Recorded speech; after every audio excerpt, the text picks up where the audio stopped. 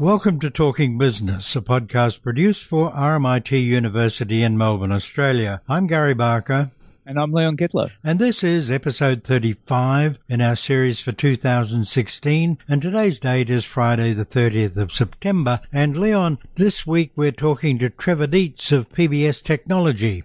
That's right. Trevor Dietz is the CEO of PBS Technology. It's a complete barter. It's a complete exchange system and electronically, and it's taken the market by storm. And it has a system called Bartercard. Yeah, very interesting it is too. And shopping without money. That's right.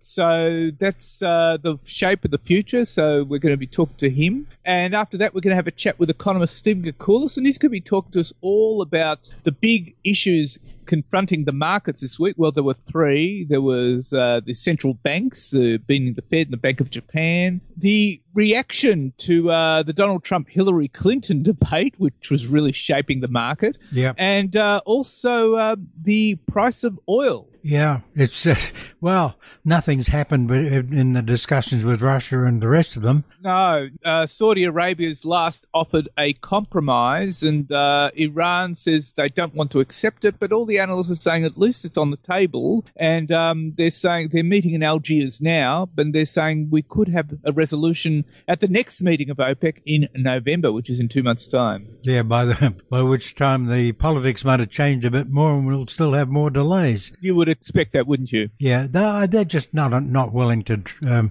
lower production, I'm sure. No, well, there's a whole lot of other issues like Middle East politics. Yeah, that's right, which are as confused as ever. Absolutely. Anyway, let's listen to Trevor Dietz. Trevor Dietz, tell us about Bartercard. How does it work? Well, Bartercard is what they call a retail barter exchange.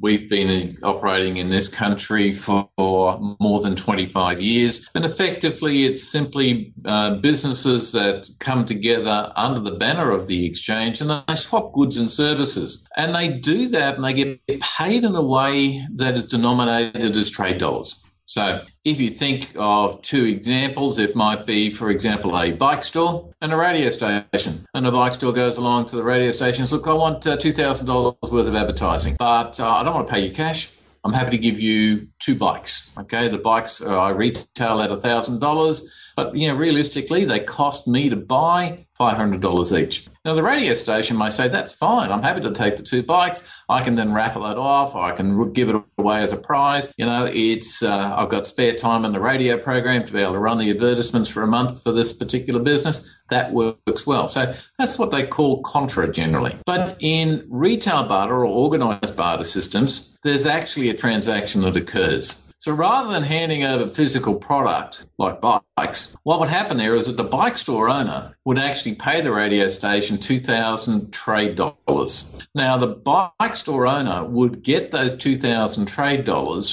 from businesses that are part of our network. So really it becomes a sales channel as far as the bike store is concerned. We have more than 24,000 businesses that are involved. In example, in Australia, there's more than 12,000 businesses that are involved. So we're finding that the people will come to his bike store because he accepts Bartercard and his competitors do not. He does a transaction with them. It's at his marginal cost because it's new sales. It's additional sales channel for him. He's happy. He spends the trade dollars that he gets on things like advertising. Now, that month may go past. He says, okay, well, I've sold another few bikes now on barter. What do I do with that? Well, he could engage an accountant to do his books, pay him on trade. He may decide to get his premises renovated, and he pays the painter or the tiler or the carpenter on trade. So there's a variety of ways to be able to spend trade. So if you think about the index in the yellow pages, it starts with arts and crafts and ends up at zoos and there's all these businesses in between. We've got exactly the same thing, and we do that in a digital way. So people trade more than $600 million worth each year through our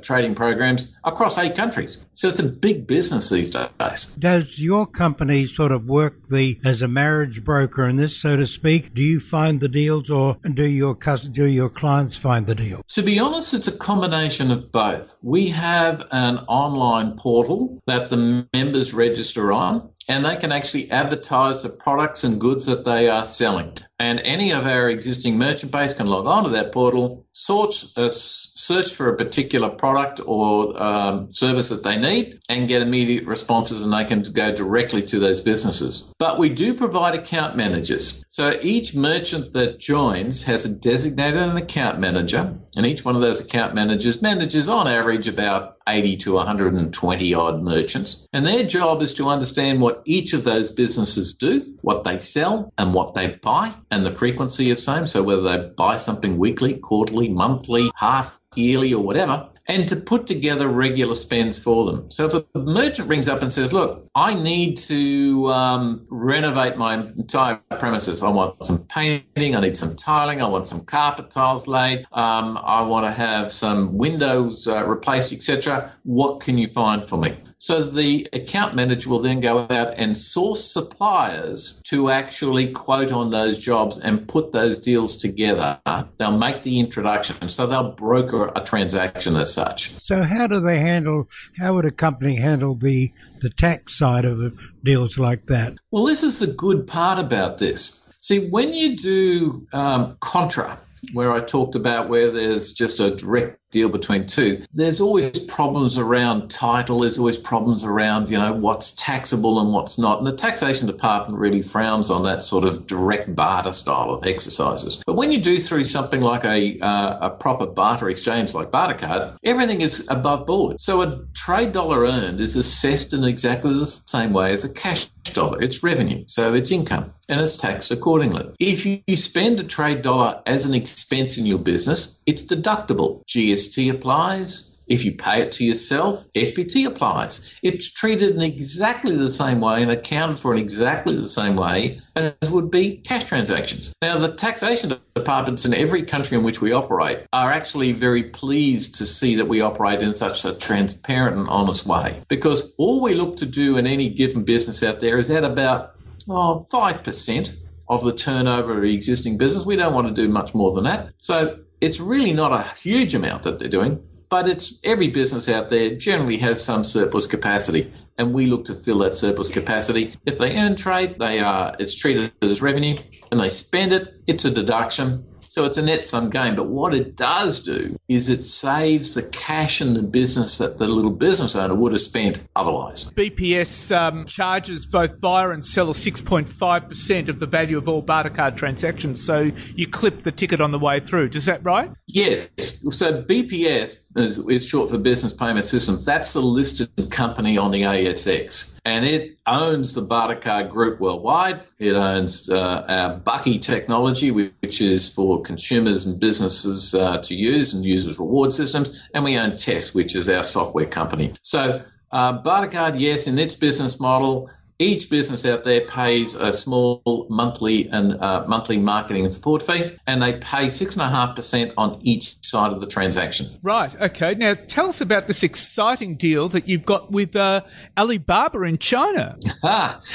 Well, that's a really exciting deal because, as your listeners may be aware, there is a real challenge in the Chinese market where product is taken from Australia, boxed up, shipped back. It is sometimes opened, diluted, repackaged in counterfeit packaging, etc., and then resold into the Chinese market by people who the Chinese government are not happy with. And now let me tell you, the Australian government's not happy with them either. So as part of the free trade agreement, there was an agreement between the two countries that would recognise designated, certified and trusted websites where product distributed and sold from Australia would be able to be sold through these websites in a way that the purchasers in China knew they were getting legitimate product, appropriately priced, and was fit for purpose. So what we've done with SmartTrans and Alibaba is to be able to provide a channel by which our existing merchants are now able to open a fully qualified, fully certified and government-endorsed sales channel into the Chinese market. Now, Alibaba has the two sites. It's Alibaba and 1688. So 1688 has all the Chinese translations on it. And effectively what we're now doing there is to be able to enable our existing merchants who are now able to go through to SmartTrans and Alibaba and sell their product into the Chinese market it is delivered remotely,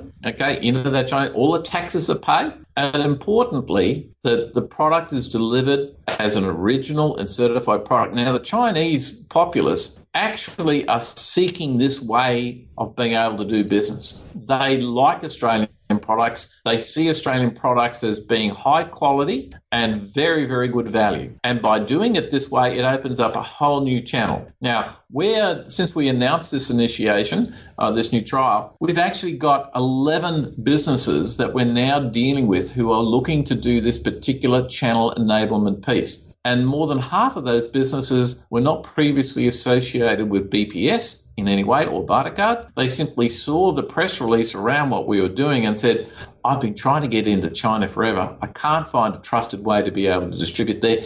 How do you make this work, guys? And we're now helping those businesses do that. Well, that's fantastic because you're opening China up for Australian businesses, and it's a way of recruiting more Australian businesses to BPS. That's fantastic. Well, we like to be able to think that we're there for the small to medium enterprise. That's the DNA of our business. And let's face it, the average SME out there has real challenges being able to find ways to market, not only within their existing area, but also interstate and internationally. These countries are crying out for Australian product. And our SME members there currently are finding it very difficult to find those effective and trusted ways to sell into markets such as China. It is a different market into which to sell. There are a lot of traditions and customs and ways of doing business there, which if you know how to do it well, can be very, very successful. And what we've been able to do with the likes of, for example, one of our customers here is a company by the name of More Life. Now, they produce a range of health foods, etc., which they actually didn't know that were being already distributed into China. They were not aware that their product was there, but it was being sold there at highly inflated prices by people who were not actually their agents. Now, we've been able to facilitate a visitation to the Alibaba campus for the GM of More Life, and they've put together a full sales program there of the product they're going to be able to sell into the Chinese market, which is compliant with all of their legislation. And these people are now looking at generating new revenues in excess of $2 million a year. Well, now, that's an exciting way to do business. Well, that's absolutely fantastic, and we look forward to more news about BPS. It's been fantastic talking to you, Mr. Dutz. Thank you so much for your time. Well, we're there to help the little guy, and so are you, so we're very happy to be part of the program. Thank you. Well, Leon, it's a very interesting concept. Not exactly new. I mean, people have been bartering for centuries, but this is a new angle on it, and it seems to be working very well. This is very much about the future of money, I think. You look at it and you think, well, banks are under a lot of pressure, aren't they? From everywhere from the blockchain side of things to being on the nose anyway. That's right. So this will be very, very interesting to see how that develops. And now Stephen Koukoulas. Stephen Koukoulas, there are three things now affecting the markets. One was the central banks last week with the Fed and the Bank of Japan. Secondly was the market's response to the Hillary Clinton-Donald Trump debate and how that affected currencies, etc. And finally, the price of oil with OPEC meeting in Algiers. I mean, what's your take on all of this? I think in the medium term, of course, it's central banks that determine how the economy goes, where the markets go inevitably, what they're going to be doing with monetary policy, the rejigging, I suppose we could call it, of policy in Japan last week, where they've sort of given a target for the yield curve rather than specific interest rates. Obviously, they've kept negative interest rates at the very short end of the yield curve, but they're wanting to grow their economies, wanting to expand. The big question, of course, for global markets is the US and the Federal Reserve. They've signalled an intent to, again, like they have for probably 6 months, that they want to hike interest rates, but they haven't quite got the, compelling evidence to do so without disrupting the markets and disrupting the economy. So they're going to be on hold. It's still very stimulatory measures. But that said, at the first hint that they get, a nice growth number, or the inflation rate ticks up a little bit more, or the unemployment rate ticks down a little bit more, they'll go. So the markets are watching the Fed, the Bank of Japan, of course, the European Central Bank, to see, whether there's going to be any stimulus in some of those countries. But more importantly, arguably, is what happens in the US. When will they have the courage to hike rates? And of course, the market's betting on about a 50% probability that it'll be in December, well after the presidential election. And of course, Donald Trump has signalled that Janet Yellen is in for the long jump if he comes in as president. Oh, he signalled lots of things, Leon. I'm not quite sure what to say.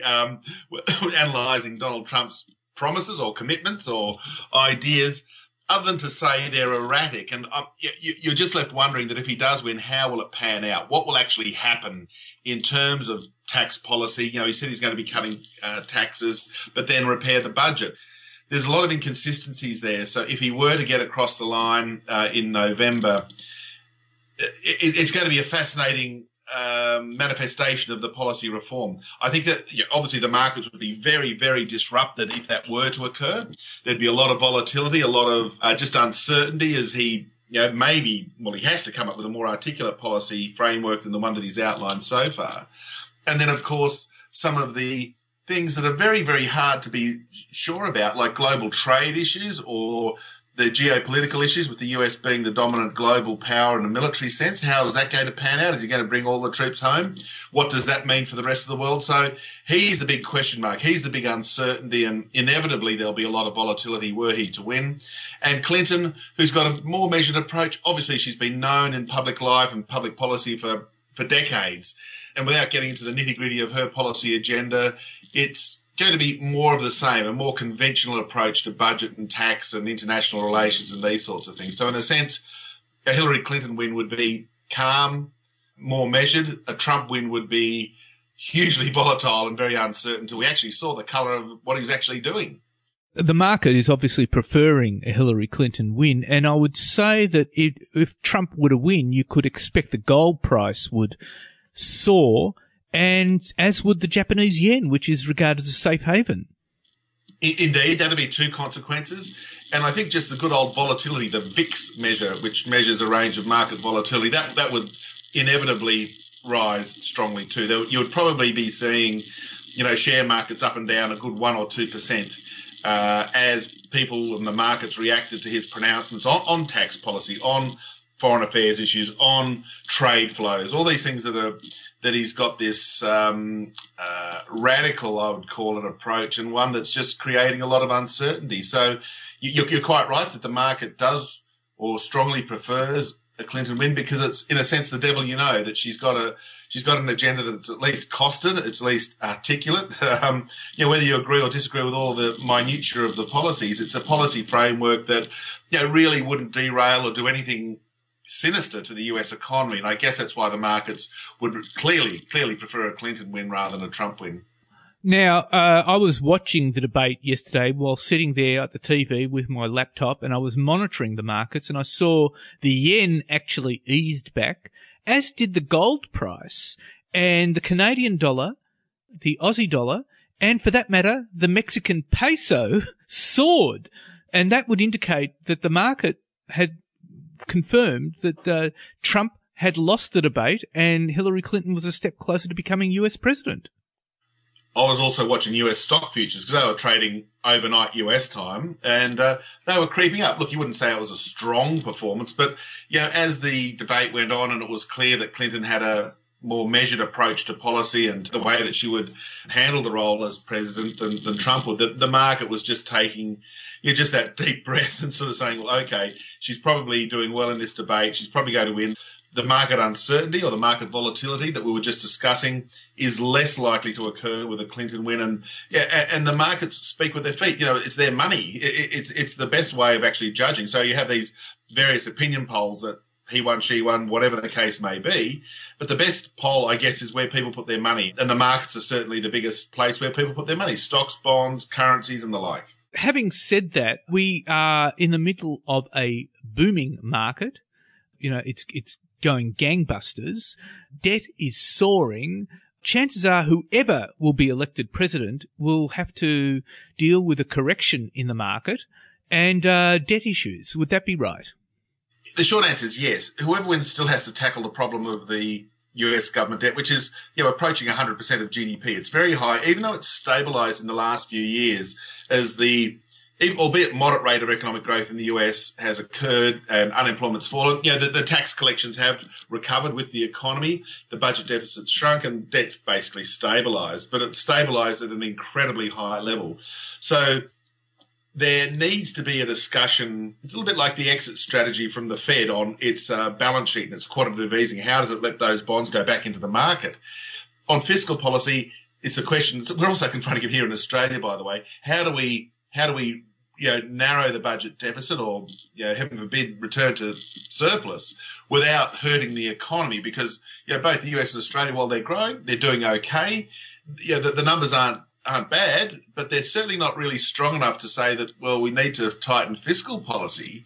Because if you're having government demand cut either through tax hikes or spending cuts, you risk doing what happened in large parts of Europe of tightening fiscal policy into a weak economy. And we know what happened there. It was a deep and nasty recession. That's the balancing act that the new president will have to confront. How do they address the government debt and deficit issue without derailing economic growth? Now, the final issue, of course, is about the oil price, and the OPEC countries are having an informal meeting in Algiers at the moment, and there's talk at the moment of a compromise from Saudi Arabia. I mean, what do you see happening there? There's clearly a lot of pressure. The collapse in the oil price over the last couple of years, and even though it's rallied a little bit in the last 6 months, the start of the year, it got below $30 a barrel. It's now mid 40s, very volatile again, but roughly mid $40 a barrel. There's pressure on the oil producers. They're hurting under this, even though they're still making some money. They're low cost producers. It's nonetheless eroding their fiscal position. It's eroding the national well-being of the oil producers. So clearly they would love the price to rise. Of course, it goes without saying, I should hope. But the question is, how do they achieve it at a time when demand for oil is tapering off?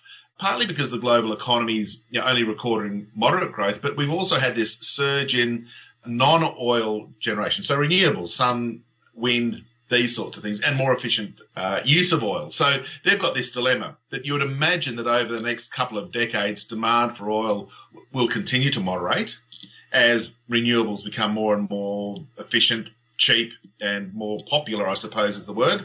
But then they want to keep prices relatively elevated. They want to churn out the volume. And not one country is prepared to say, look, let's all do it together, or I'll do it. Because, of course, if they do it, the other countries get the benefit of the higher prices. So reaching consensus at the low point, which we have now in terms of prices, or near the low point in this particular cycle, is really difficult. So my hunch is that we're not going to see oil prices do much over the next little while. If anything, we're probably more inclined to see them fall than rise, simply because the global economy, as I mentioned, is subdued and we're moving rapidly away from oil as a source of our energy. Stephen Koulis, thank you very much for your time. Thanks, Leon. So how do you read that, Leon? It's very, very volatile, extremely volatile, and we just don't know where it's going to end with the central banks. How much more can they do? It's time, I think, for the governments to step in with some fiscal policy, meaning taxation and spending. God knows what's going to happen with Donald Trump and Hillary Clinton. Anything's possible there. And at the same time, you've got the issues about oil. Yeah, exactly right. I think the banks are going to have to start lifting interest rates somewhere. I mean, they can't go any further down. The issue is that the banks are starting to realise that interest rates have very limited impact. Yeah, that's right. The thing isn't working. You've got no interest income for millions of people, and that's slowing everything down apart from the rest of it. Absolutely, yes. Anyway, Leon, let's deal with the news. What do you got? Well, Gary, for a start, private indicators for September, from business confidence to manufacturing data, show that China's economy is now growing stronger. The good readings in August have continued, with private gauges for factory activity now at their strongest level in 2 years. Standard Chartered PLC Small and Medium Enterprises Confidence Index increased to 56 this month from 54.9 in August. And despite weak investment, sales and production seem to have recovered from weather-related disruptions. The China Satellite Manufacturing Index has risen to 50.2 in the first weeks of September, the first reading above 50 since November. And, of course, readings above 50 indicate expansion. And business confidence has risen too. The Market News International China's business sentiment indicated, based on a survey of executives of companies listed on the Shanghai and Shenzhen stock exchanges, has now reached a 13-month high of 55.8, and that's pretty good, Gary. It is, but there's an elephant in the room, isn't there? Massive debt, the rising risk of bad debts in China. Well, indeed, because the International Monetary Fund has warned that China's debt-fueled growth and struggle to bring house prices under control could bring contagion to global markets. The IMF said global stock prices, debt markets and currencies could be hit hard because of China's financial links with the global economy, and key trading partners like Australia would be particularly affected. And the IMF said China's rising debt poses a risk in the long term because of its large, highly leveraged and interconnected financial system. It said China needs to overhaul its financial regime to reduce possible spillovers onto the rest of the world. Now, of course, in March, Premier Li Keqiang announced the Communist Party was committed to doubling the size of the economy between 2010 and 2020, which would require a growth rate of around 6.5%. And as a result, loans are being pumped into China's economy, and it's grown this year at an annual rate of 13%. And the IMF said credit growth had to be kept in check, and that means allowing weak companies to fail, getting the country's banks to recognise bad debts, and bringing controls for the poorly regulated shadow banking sector. Yeah, the bad debt problem is a serious one, as the IMF points out. And meanwhile, the global economy is pretty soft. We're not sure of the state of China's domestic economy, and a drop in employment due to high rate of company failures have political effect in China as well. That's right. And I mean, it has massive implications. Of course, it's got massive implications for Australia too. And Scott Morrison was on Sky News this week saying that Australia has 5 years to get its budget together before these ramifications of Chinese debts come to hit us. Yeah, that's right. A very sage warning, I think. And anyway, to another interesting piece of news is that markets slipped this week ahead of the first US presidential debate between Hillary Clinton and Donald Trump. And Citigroup says the odds of a Trump victory over Clinton would increase volatility in bullion and foreign exchange market. And that means gold is in for some wild swings over the next 7 weeks in the lead up to the elections. And I watched the debate, Gary, and the currency markets definitely gave it to Clinton. And after a while, when Trump was being particularly bombastic, the Mexican peso started climbing, the Aussie and Canadian dollar also started appreciating relative to the US dollar, and the yen, which is a safe haven currency when people are nervous, eased back. And the view in the market is that Trump, with his America First policies, would be bad for trade, particularly for Mexico and Canada. So the appreciation of these currencies is telling us something. A Trump presidency would be good for the yen and gold traders. And I can tell you now that traders were sitting at their Bloomberg terminals buying the peso, the Canadian dollar, and the Aussie, Gary. Especially the peso. That's right. And he hasn't even built the wall. So, so the market's thinking Clinton's in with a chance. However, putting aside their personalities and policy proposals, I reckon, Gary, it will not matter who the next president is when it comes to where the markets goes. And we're in the second longest bull run market of all time. And as we approach the 8th year of this economic expansion, the odds are high that whoever the next president is, they'll preside over a recession, a bear market, and rising debts and deficits. Yeah, that's pretty well set in concrete. Now, one of the mysteries, of course, is that most of the commentary on the debate has been by what you might call the traditional analysts, and whether or not they've got a finger on the kind of people who are supporting Trump is a good question. Absolutely. And that will be fascinating to watch. Now to Australia, and the heat has been on major Australian companies such as AGL, Telstra, Woolworths and Origin over bonuses paid to chief executive officers as the annual shareholder meeting season kicks off this week. And proxy firms advising super funds and shareholders which way to vote have singled out companies over the bonuses paid for non-financial targets, which are impossible to measure.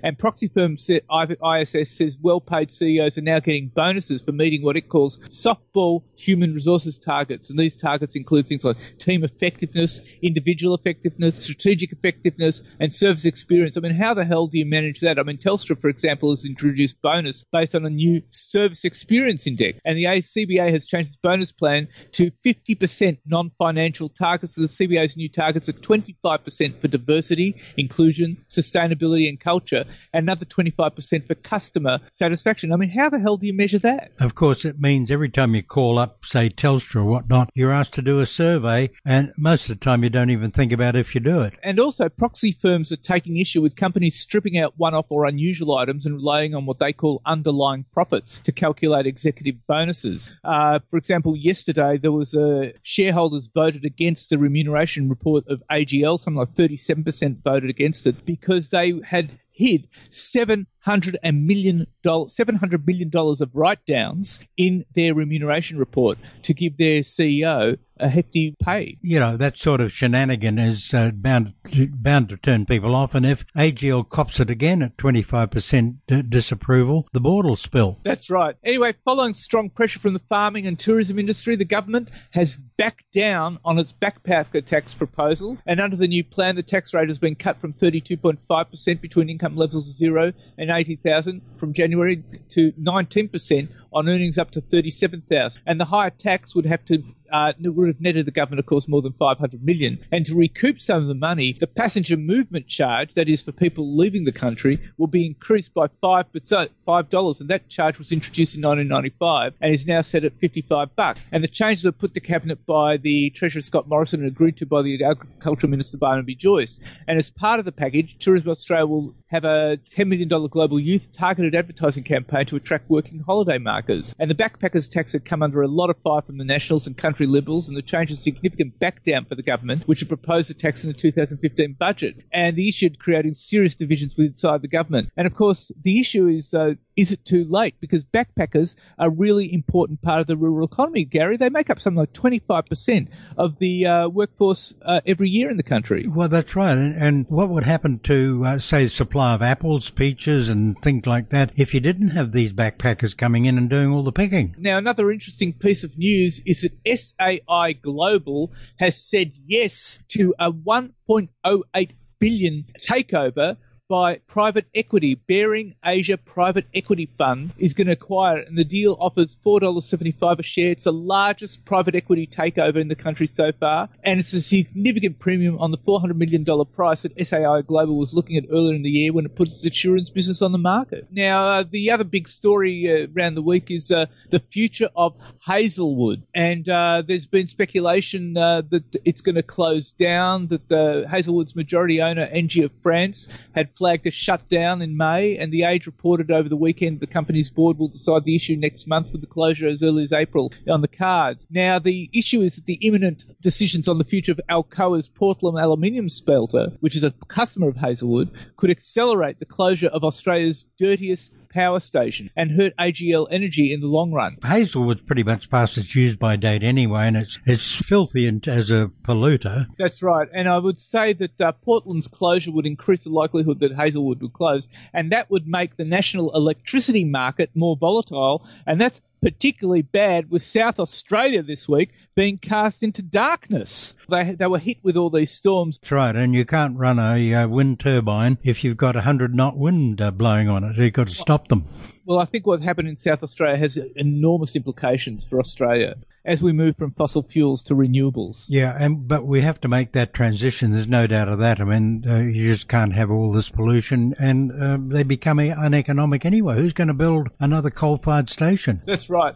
Now, other interesting piece of news is that Flight Centre is expanding into Europe. It snapped up the corporate business of Europe online agency Odigeo, for an undisclosed sum, giving it a presence in 5 countries: Sweden, Denmark, Norway, Finland and Germany. As part of the deal, Flight Centre has also acquired a proprietary online booking tool, which it says could be rolled out elsewhere in Europe as part of a lower-cost corporate travel offering. And the acquisition is part of Flight Centre's strategy of creating a global footprint. The company expanded to Ireland in May 2014, the Netherlands in March this year. It's also made acquisitions in Malaysia, Hong Kong and Mexico in the 2016 financial year. And Flight Centre managing director said that Graham Turner says the company is fast-tracking growth in the corporate travel sector, but obviously they are really expanding. Finally, Gary, Rio Tinto has launched a bond buying program to reduce its debt by $3 billion. It's issued a redemption notice for about $1.5 billion of its 2017-2018 US dollar denominated notes.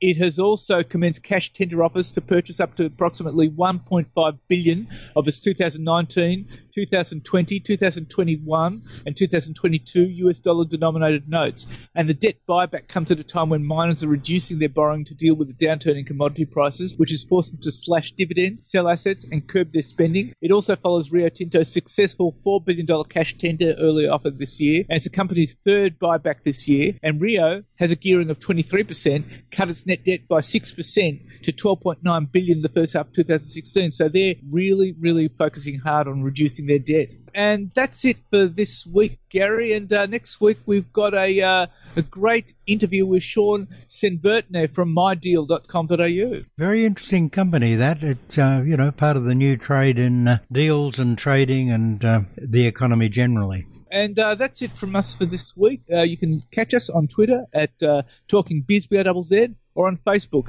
Looking forward to talk to you next week.